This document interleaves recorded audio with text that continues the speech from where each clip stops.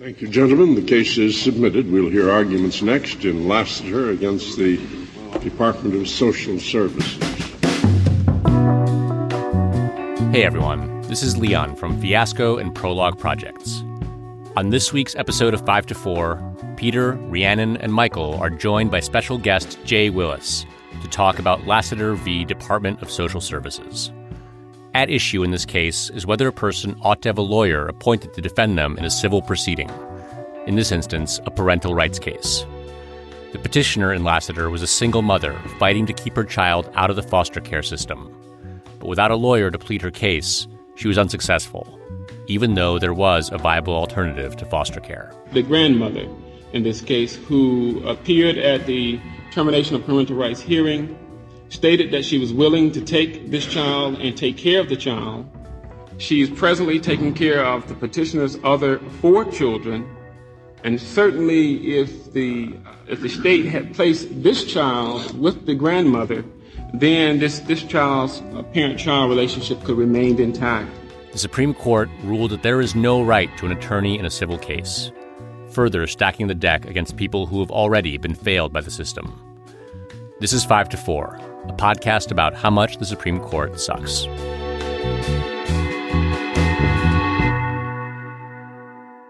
Welcome to 5 to 4, where we dissect and analyze the Supreme Court cases that have conducted a hostile takeover of our Constitution, like Elon Musk is doing to Twitter.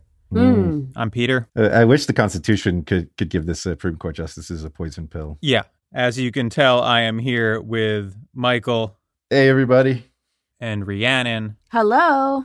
And our friend Jay Willis.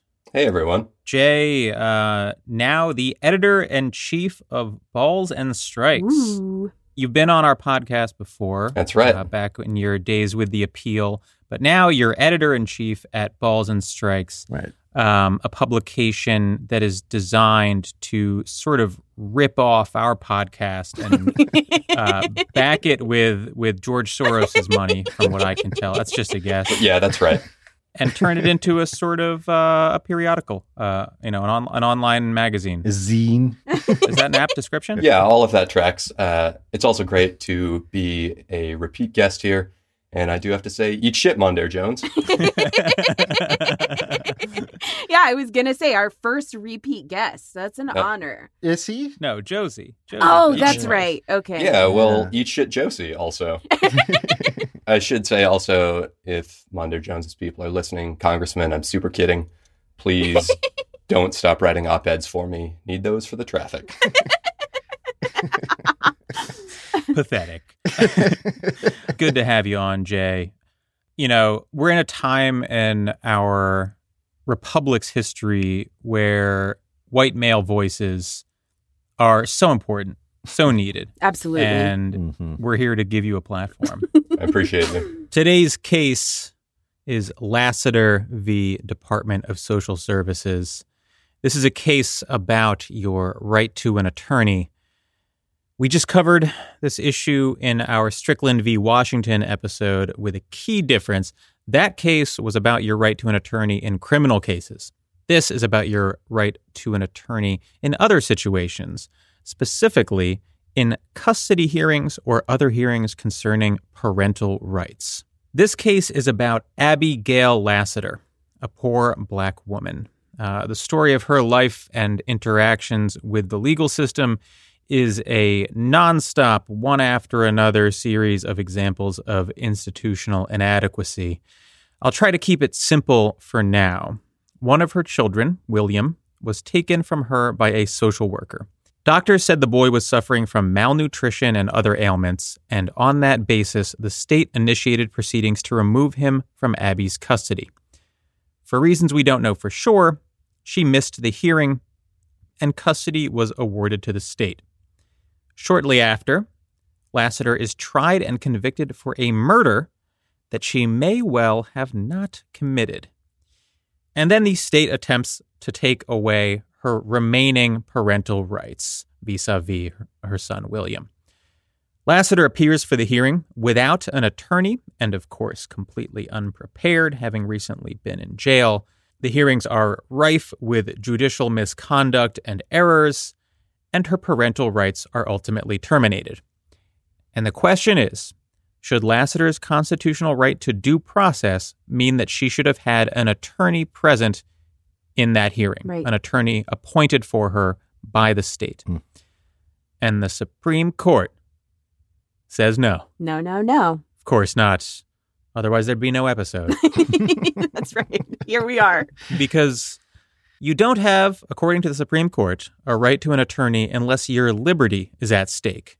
In other words, unless you might go to prison. Your physical liberty. Right. Yeah. Right. So, Ree, hit us with the saddest story I've read all month. That's right. It's sad story time. So gear up, listeners. Just a note, take care of yourselves while listening. You know, this case is about systemic failure on a lot of levels, and there's some sad stuff regarding Abby Lassiter's life in here.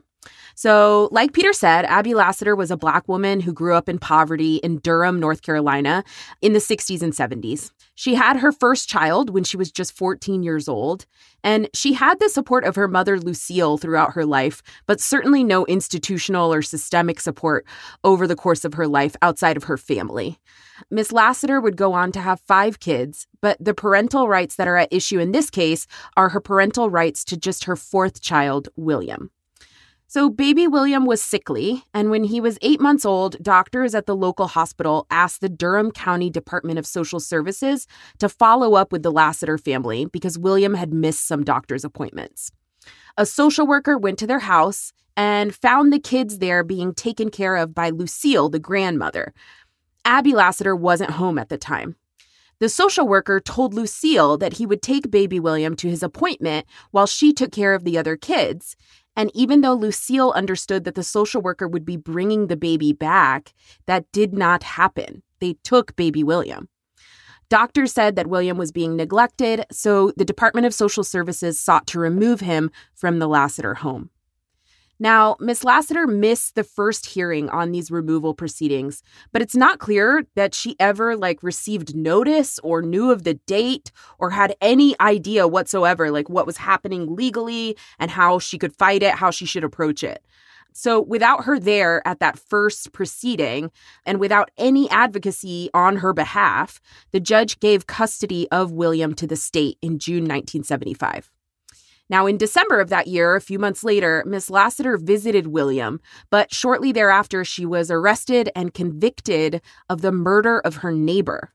Now, we should pause here to say, obviously, we don't truly know what happened with the neighbor, but it is important to note, like Peter said up top, that this conviction is pretty dubious. Her lawyer in the criminal case was super inexperienced, made a bunch of mistakes. The state failed to turn over exculpatory evidence during the trial, namely a confession by somebody else. Whoopsie. Yeah, there are problems with this conviction. At any rate, she was sentenced to 25 to 40 years in prison. So after she's sentenced to prison, a new social worker comes to visit Abby Lassiter in prison, and she asked her to give up her parental rights to William.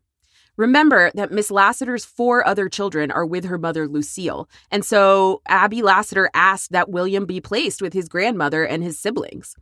But the state refused to let Lucille keep William, even though she was already taking care of a child even younger than William.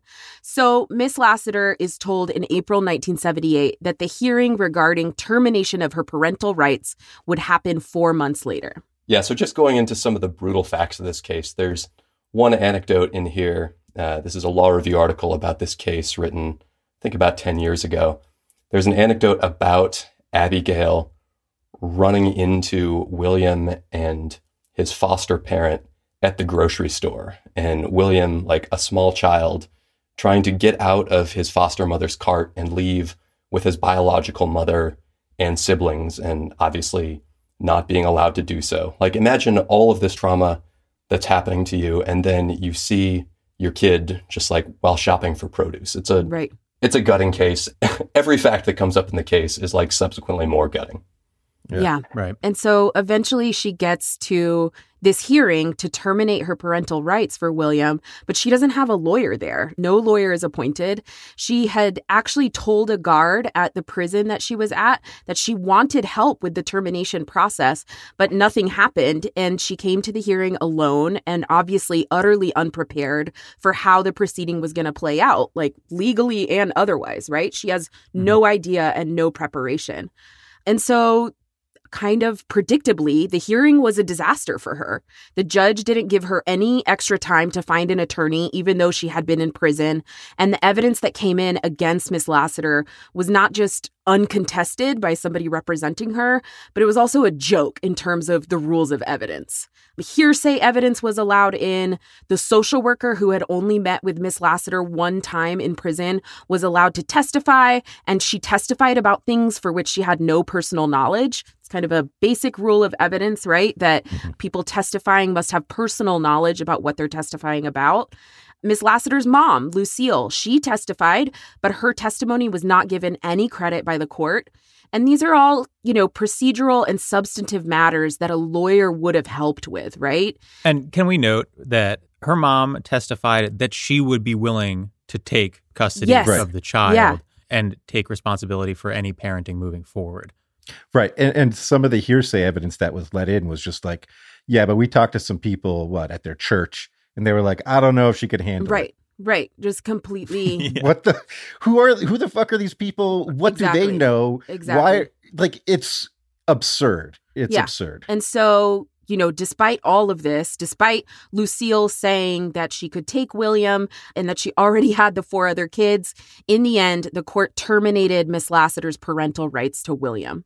So this case gets appealed up to the Supreme Court, and what the Supreme Court is answering is the question about whether or not Miss Lassiter should have been appointed an attorney at this parental rights termination proceeding. Right.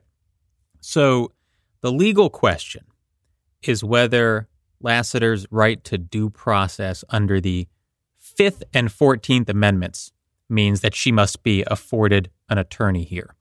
The 6th Amendment says that you have a right to an attorney in criminal trials, but that's not directly relevant here because this isn't a criminal trial, right? This is technically a civil proceeding about whether or not Abby will retain her parental rights to her son.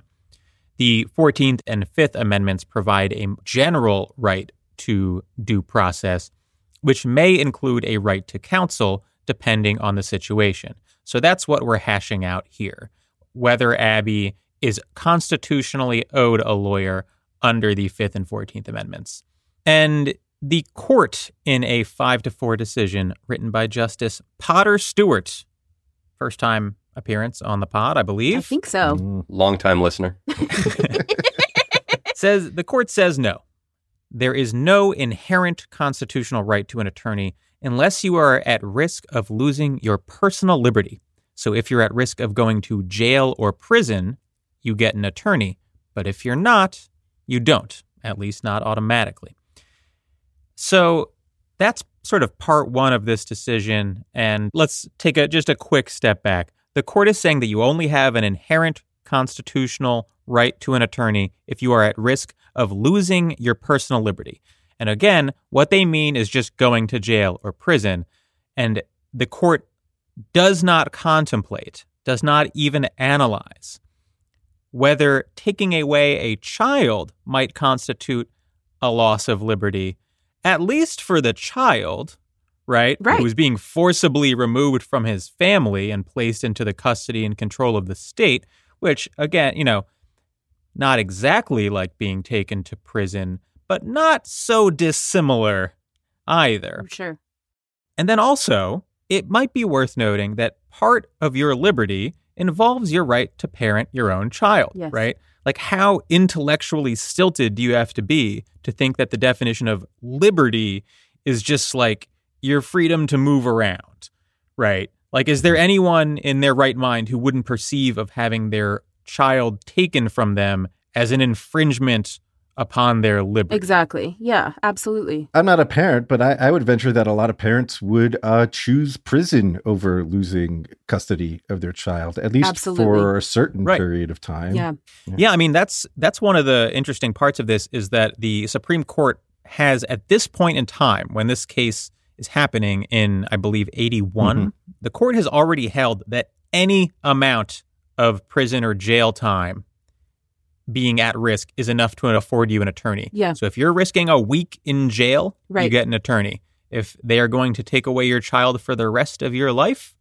you might not. Yeah. Perhaps a system that is not particularly coherent. Look, if somebody tried to fucking take my dog away, I would risk pretty significant jail time. Right? Yeah. Like, I can only imagine what it's like to have your child taken from you. Right. The idea that this isn't an interest that's vigorously protected by the Constitution and an important part of the liberty protected by the 14th Amendment is just absurd. Yeah, it doesn't make sense. At the top of this opinion, the court kind of yada yadas its way through its decisions involving the right to counsel. And when it identifies incarceration as the through line, like, sure, but I want to stress that that's just purely a policy decision. Like, they even phrase it in the passive voice. Such a right has been recognized to exist only where the litigant may lose his physical liberty. And it's like, yeah, it has been recognized by you. Like, you're the one who came up with Y'all this are rule. making these rules. Yeah. Now, I think it's perfectly reasonable, like, that's an understatement, to require counsel where liberty is at stake. But that could just as easily be a floor and not a ceiling. There's not some objective, legal, constitutional reason that cases where your liberty at stake is a floor. This is just purely the justices kind of looking at the ceiling for a while and deciding what they think is important and what isn't. Yeah, exactly. Yeah. And there is something I think about sort of like, obviously we're talking about a single mother Black woman here. Whereas I think today in modern sort of political debates, this sort of interest is often come up in conservative circles, right? As like men's rights activists, divorced dads who think like the custody of their children is like of utmost importance. And the preference that's often given to the mother in family court proceedings is unfair and a violation of the Constitution and blah, blah, blah.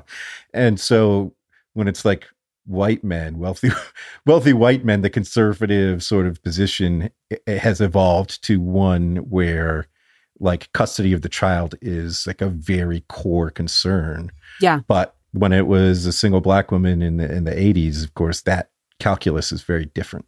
Right. So the next part of the opinion is the court analyzing what due process is required in this particular hearing. The first part, again, was basically saying, look, there's no inherent right to counsel, but there still might be a right to counsel in this particular case. And the way they do this analysis is by using precedent from a case called Matthews v. Eldridge, which lays out 3 factors for analyzing whether someone has received due process in a given situation. Those factors are the private interests involved, the government's interests, and the risk that the procedures used will lead to erroneous decisions. Okay. So the private interests and the government interests. That's all the interests if you're counting. We got them. Comprehensive. So I think you can sort of just put that framework aside because it's pretty much meaningless. And it's all it's saying is the court's going to vibe this out. And the court says, okay, so obviously a parent has an interest in parenting their child. A commanding interest. And the government has a real but less intense interest in ensuring that children are cared for. And parental rights hearings can be pretty complex. So maybe sometimes you'd need a lawyer. So let's look at this case specifically and figure out whether there's a risk that if we don't give her a lawyer here, that there would be a mistake made. Right.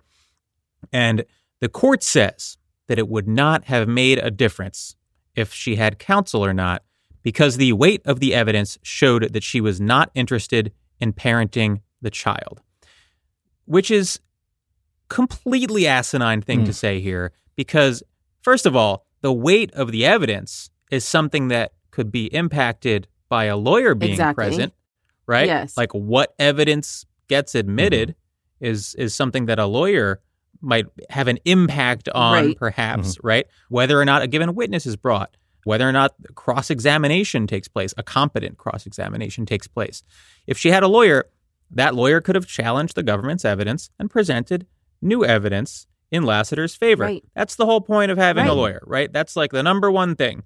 It's insane to just say like a lawyer wouldn't have mattered here because the evidence against her was too great. In the same breath, they're like, and sure, there was some hearsay evidence that was improperly admitted. Right. It's like, well, how can you talk about the weight of the fucking evidence if you are like conceding that the evidence itself was improperly admitted? Like, it's Right.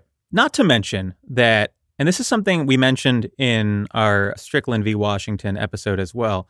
Why are we talking about whether she would have Right. won or like Yes, should have exactly. won? Like, we're supposed to be talking about whether she got due process.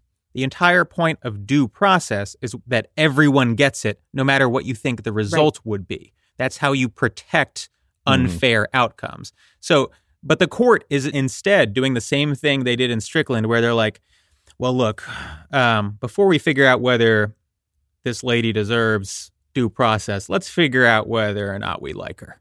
You know, let's sort of just eyeball this and figure out whether or not we think she's cool. And then maybe we give her due process. It's just this completely backwards analysis. Yeah. Yeah, and one more point I want to make is this is being written down in the pages of the Supreme Court Reporter, which to me is pretty compelling evidence that she is very interested in raising her child. Yes. Yeah. I think an uninterested parent does not fight custody battles up to the Supreme Court. That's right.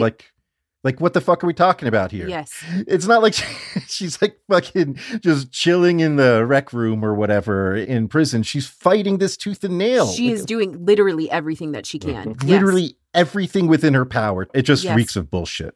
Like Yeah. just absolute Yeah. bullshit. Yeah.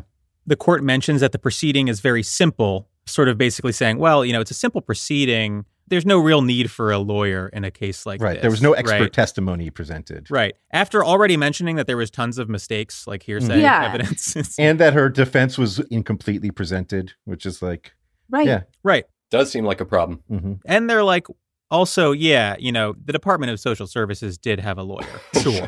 Sure. Right. Yeah. Like, here's an important question that's not answered by the court. Has the Department of Social Services ever once showed up to one of these hearings without a lawyer? Yeah, exactly. If not, perhaps a good question to ask Right. why, Yeah. you know?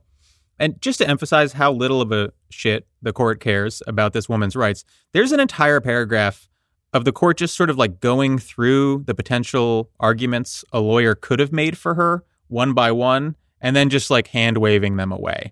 To give you an example of how cavalierly the court treats this, here's how they analyze the question of whether the grandmother could take custody. They mention that there is evidence that the child's grandmother had said she could not handle custody of another child. The source of that evidence, as Michael mentioned earlier, pretty tenuous, right? Inadmissible hearsay. Yeah. Inadmissible hearsay. Now, there was also evidence that the grandmother was interested in custody and willing to take custody. Do you know what that evidence was? Her own testimony. That's right. Yeah.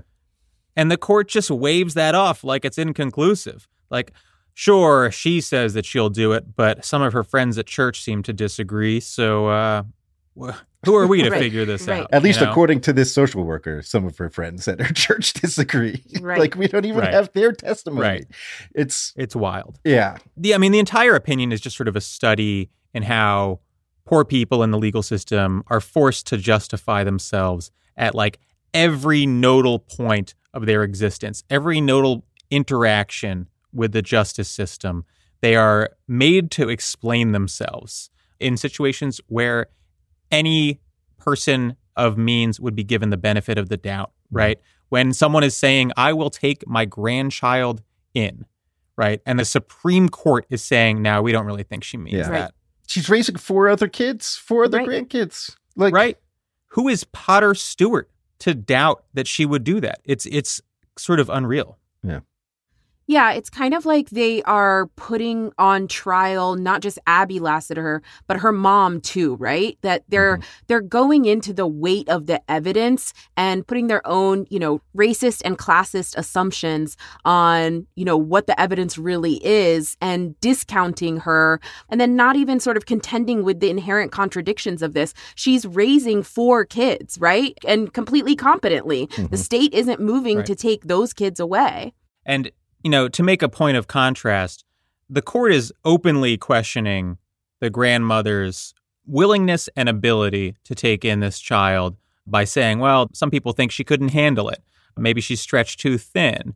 You know what I know for sure is stretched thin? The foster care system in North Carolina in 1981. Absolutely. And at no point is it mentioned that that's the alternative, right? They sort of act like the seizure of this child from the parent is almost like inherently liberatory and positive. Not talking about the fact that the state simply does not provide the resources to make that true.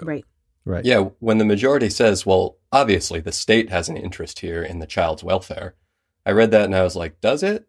Because we have plenty of evidence that it's not so much. Yeah, good point. This feels like a good time to take a break.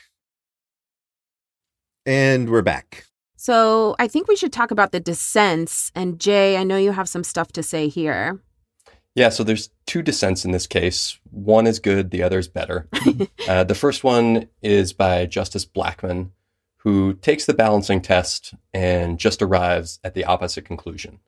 He points out a lot of what we've discussed here, that this is a hearing, there's a judge presiding, there's formal rules of evidence and procedure.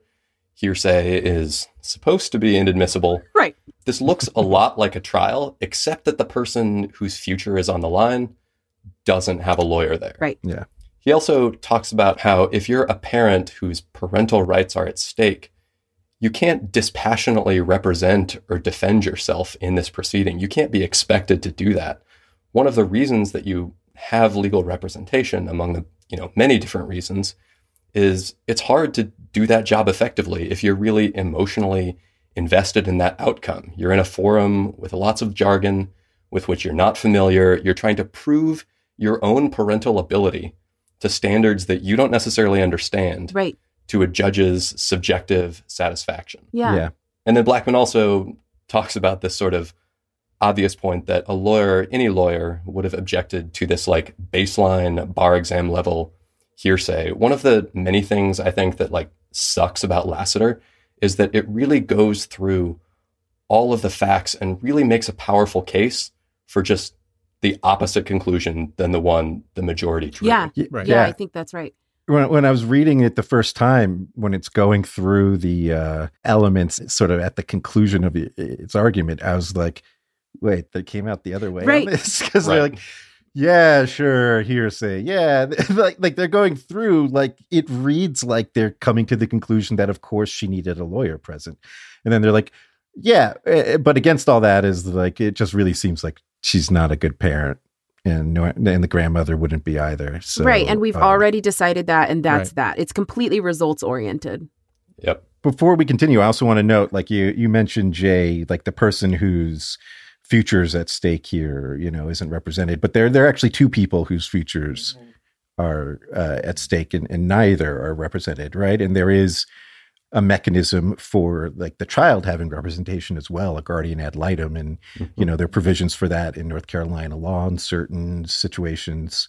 But that didn't happen here either, right? There wasn't somebody looking out just for William, right? Nor was there someone looking out just for Lucille. Neither of them had someone with their interests front and center. Your second dissent is from Justice John Paul Stevens. It's a lot shorter and a lot more based.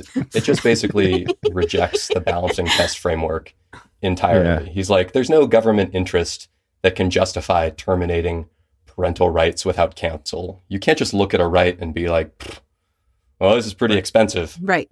And I think it highlights a real problem with balancing tests in the context of the Supreme Court in general, is that they're always going to be subjectively applied by judges. Yes. By and large, fancy people who are never going to be caught in a situation like this one and who can't imagine what it's like to have the state try and break up your family. Yeah. Blackmun's dissent, the first one, it makes good points, but it also accepts the premise that a balancing test is legitimate here. Stevens is the only one who's like, this is not a cost-benefit analysis about whether this woman's right to raise her child is important or not. And it reminds me a little of when liberal justices try to use the tools or the language or the logic of originalism to get to like a non-reactionary result. And like when it works, great. But when it doesn't, you're just conceding the legitimacy of a framework and sort of reifying a perspective that way more often than not is going to lead you to gross, bad, wrong outcomes. Yeah. And even when it quote unquote works, it rarely like convinces anybody on the other side of the aisle. Oh, I heard conservative loves Bostock. Yeah. The Stevens dissent is making a strong point in part because a balancing test isn't appropriate here for the very simple reason that the government cannot explain what the harm to them of her having an attorney would be, right? That's what a balancing test should look like, right? What's the harm to the government of having an attorney versus the benefit to her and having an attorney, and you weigh those against each other. But what's the harm? Yeah. What the court is saying is that it makes the government more likely to lose, right? Which they're assuming is bad for the child. Yeah. When in reality, it can very easily be good for the child. It's just a situation where a balancing test makes absolutely no sense.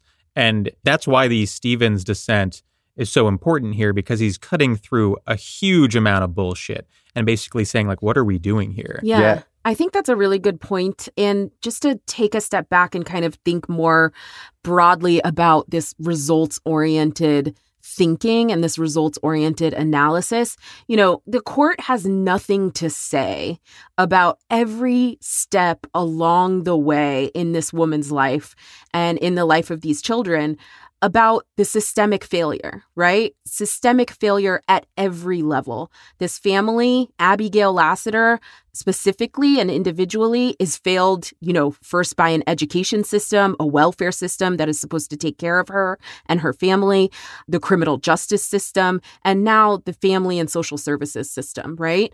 And I think some listeners will hear the narrative from up top and hear like, well, you know, the hospital, the doctors thought this child was malnourished. There's evidence that there was neglect here, right?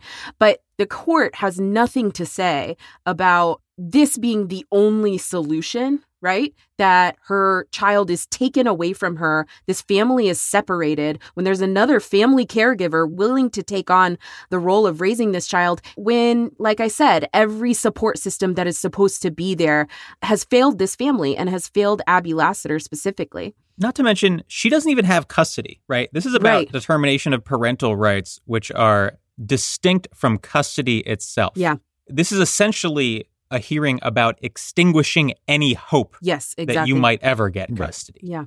That's what it's really about. And I think, you know, Rhee, you're touching on an important point, which is, yes, I mean, there were findings that the child was malnourished, et cetera. And we're not here doing an episode because we think this woman was a great parent, right? The only question is whether she gets due process in the course of having her child taken away from her. Right.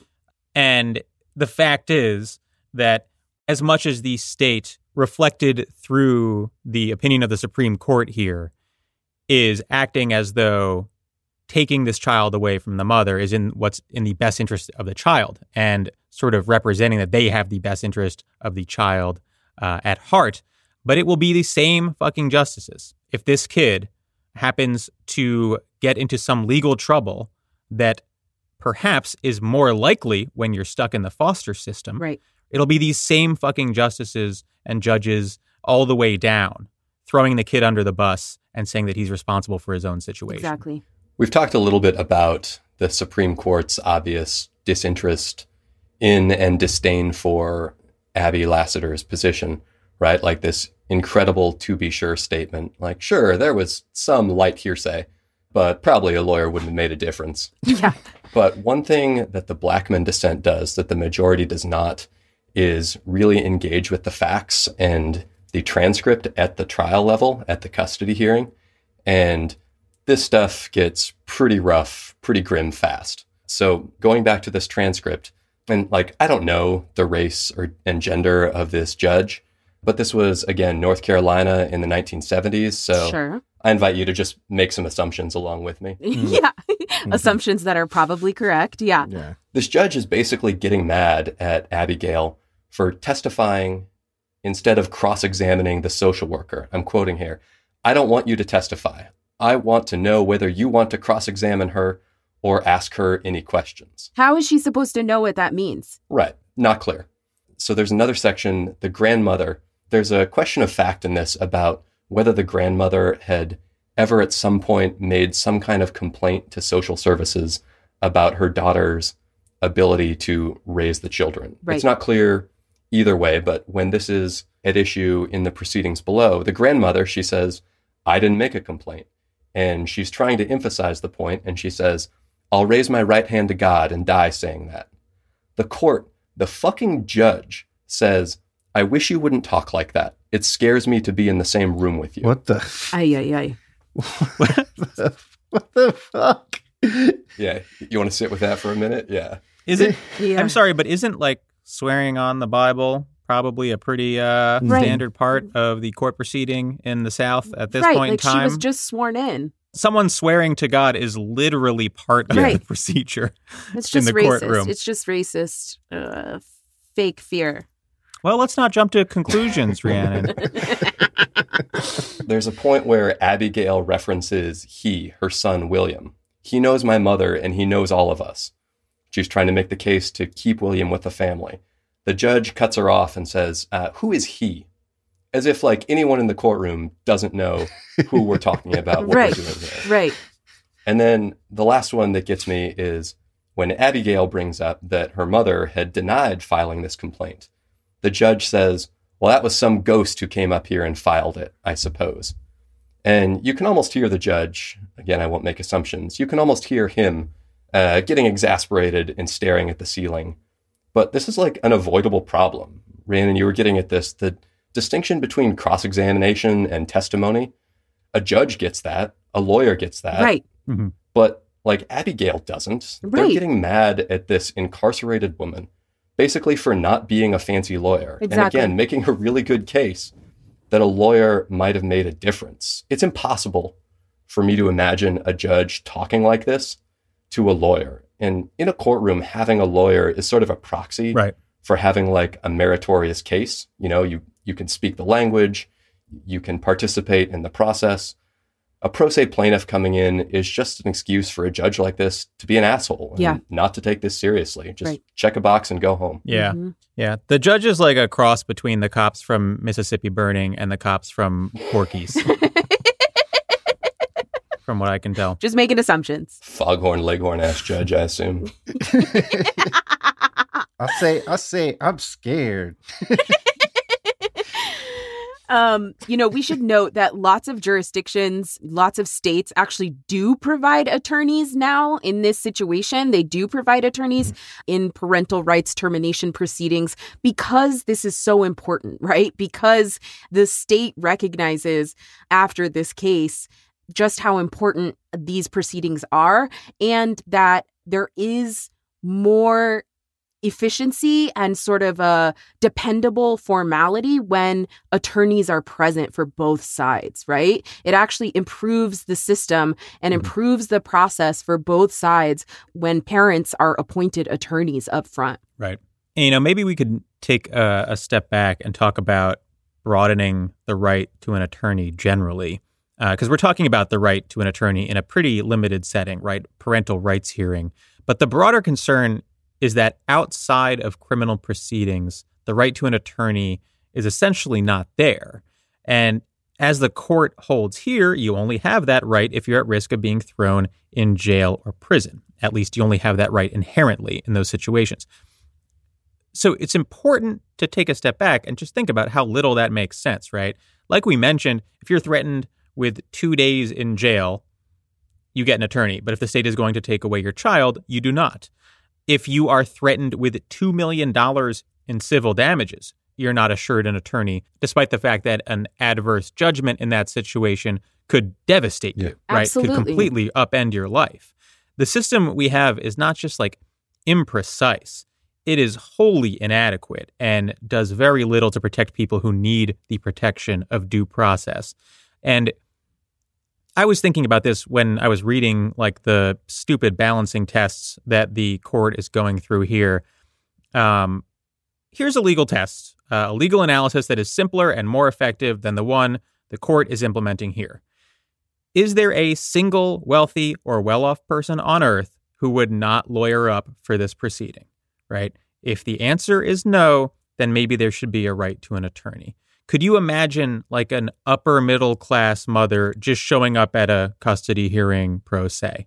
Of course not, right? Gotta wing it. Everyone who could afford it would lawyer up. So maybe then the people who can't afford it should be given lawyers too. That seems like a better framework for analyzing these cases than this like unbelievably convoluted bullshit the court has now. Yes. Yeah. Peter, that's a really good point. And I think it highlights that in many areas, not just in the termination of parental rights proceedings, but in many areas, people should be appointed lawyers outside of criminal cases, right? We're talking about tenants' rights, disability rights, all sorts of hosts of legal issues, employment discrimination cases, right? Where people should be given attorneys and there should be, what we call sometimes the civil Gideon. Gideon versus Wainwright is the case in the 60s that guaranteed an attorney to be appointed to you if you could not afford one, only in a criminal case. And so there should also be a civil Gideon, this concept that in civil cases where big rights are on the table, where poor people suffer because they don't have attorneys, the state should be providing lawyers for them. Right. The only interest the state ever sort of identifies as like weighing against having counsel guaranteed here is a pecuniary interest, like that costs money. Yes. And then they turn around and concede it's nothing. It's like it costs them nothing in comparison to what they already spend on guaranteeing attorneys in criminal trials and all that. That's it's right. like a de minimis extra expenditure. So there's no reason not to. There's no reason not to have this. Right. They're like, well, it costs a lot of money. And I'm like, well, okay. What you're talking about is the cost of having a civil society. Yeah. So Right. if you don't want to pay it, then just say that, Mhm. right? Say you want to go in another direction with society, and then we can operate from that premise. Let's all be honest. So Stevens make this point in dissent, but a balancing test that equates parental rights to some abstract notion of economic efficiency is really just a way of saying that like poor people's rights don't matter to the court. Yes. And I think this goes a long way towards like undermining faith in the legal system as something that can ever dispense with like anything barely marginally representing justice. Is the trickle-down effect of this decisions Yes. in other contexts, the right to counsel in eviction proceedings. The overwhelming majority of poor people who are about to lose their homes don't have lawyers. And as a result, people lose their homes all the time, even if there are improper filings, procedures that tenants without lawyers didn't know to challenge. And the consequence of this justice gap is about half of people who face eviction don't even bother showing up to their hearing, because it's like, why bother if you're just going to get railroaded? If your choice is between showing up to this hearing or taking a day off from work, like, well, you're not going to pass up those hours. You know? Right. There's a point in the majority opinion when they kind of get on this like slippery slope argument, like, well, if we give this lady a lawyer here, when won't we have to give poor people lawyers? And I'm just like the Jack Nicholson nodding. Yeah, I'm like, yeah. you've almost got it. Like, just take that to its logical conclusion. I love that. Right. You're very close. Yeah. One last thing I want to say before we wrap this episode is whenever I'm reading a case like this, I sort of think about how it reads in light of the latest conservative moral panic about LGBT content in classrooms and LGBT teachers. This is like a rehash of moral panics of yore, of course, Sure. where the argument was that gay people are going to recruit and corrupt your sterling white, perfectly straight little children. And at the level of the conservative base, That's basically the same argument that exists today.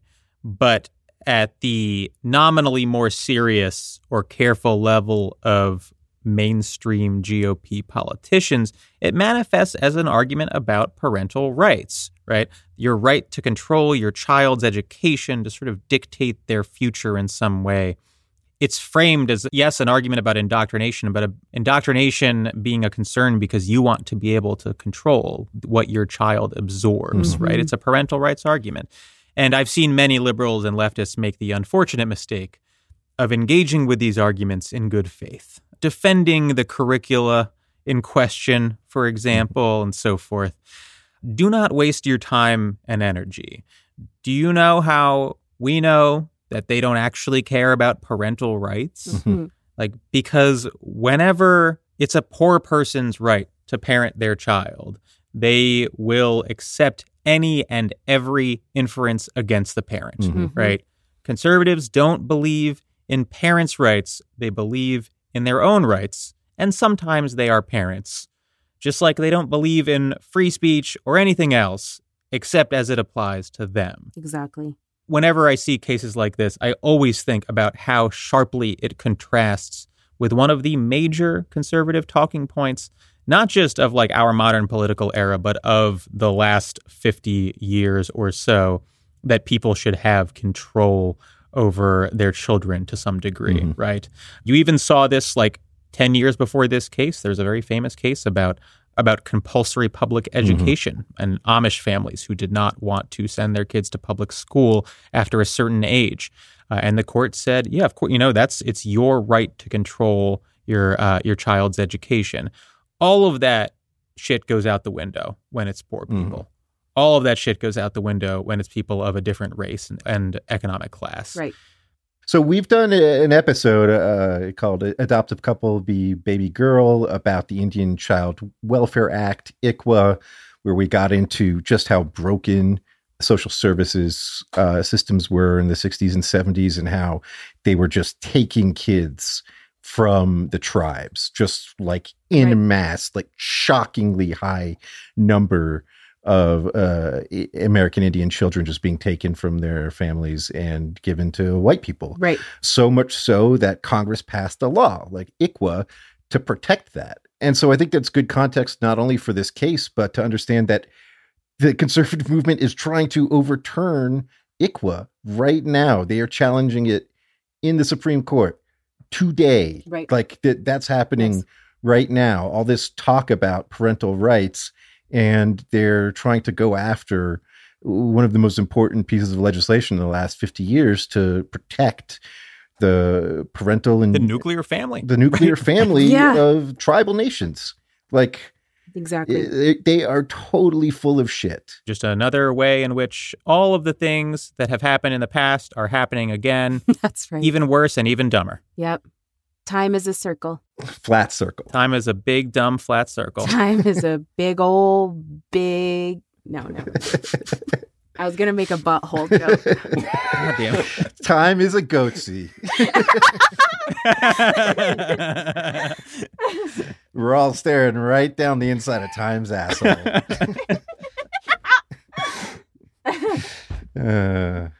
All right. Well, sometimes we say something hopeful at the end. Sometimes we don't. Sorry, folks. Jay, thank you so much for being with us. Yeah, thank you so much for having me. It's always a pleasure to talk with you guys about how cool and good the legal system is. About the most depressing shit on earth. Yeah. Yeah, Jay is a huge help. I really didn't feel like doing much work this week and really came through in the clutch for me. So thank you so much. I'm here to enable you. That's my role.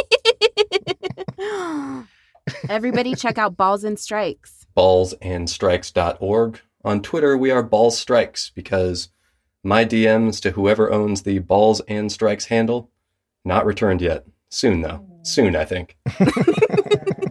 Pulling for you, bro.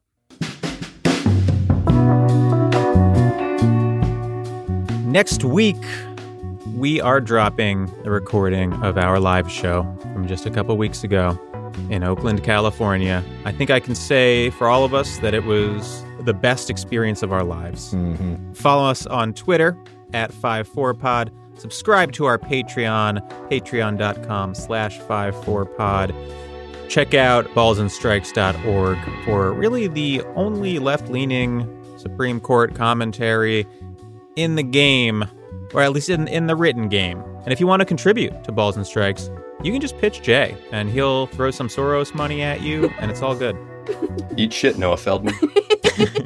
Thanks for having me, guys. Good to see you. Bye, everybody. 5 to 4 is presented by Prologue Projects. This episode was produced by Rachel Ward with editorial support from Leon Nafok and Andrew Parsons. Our production manager is Persia Verlin. Our artwork is by Teddy Blanks at Chips NY, and our theme song is by Spatial Relations.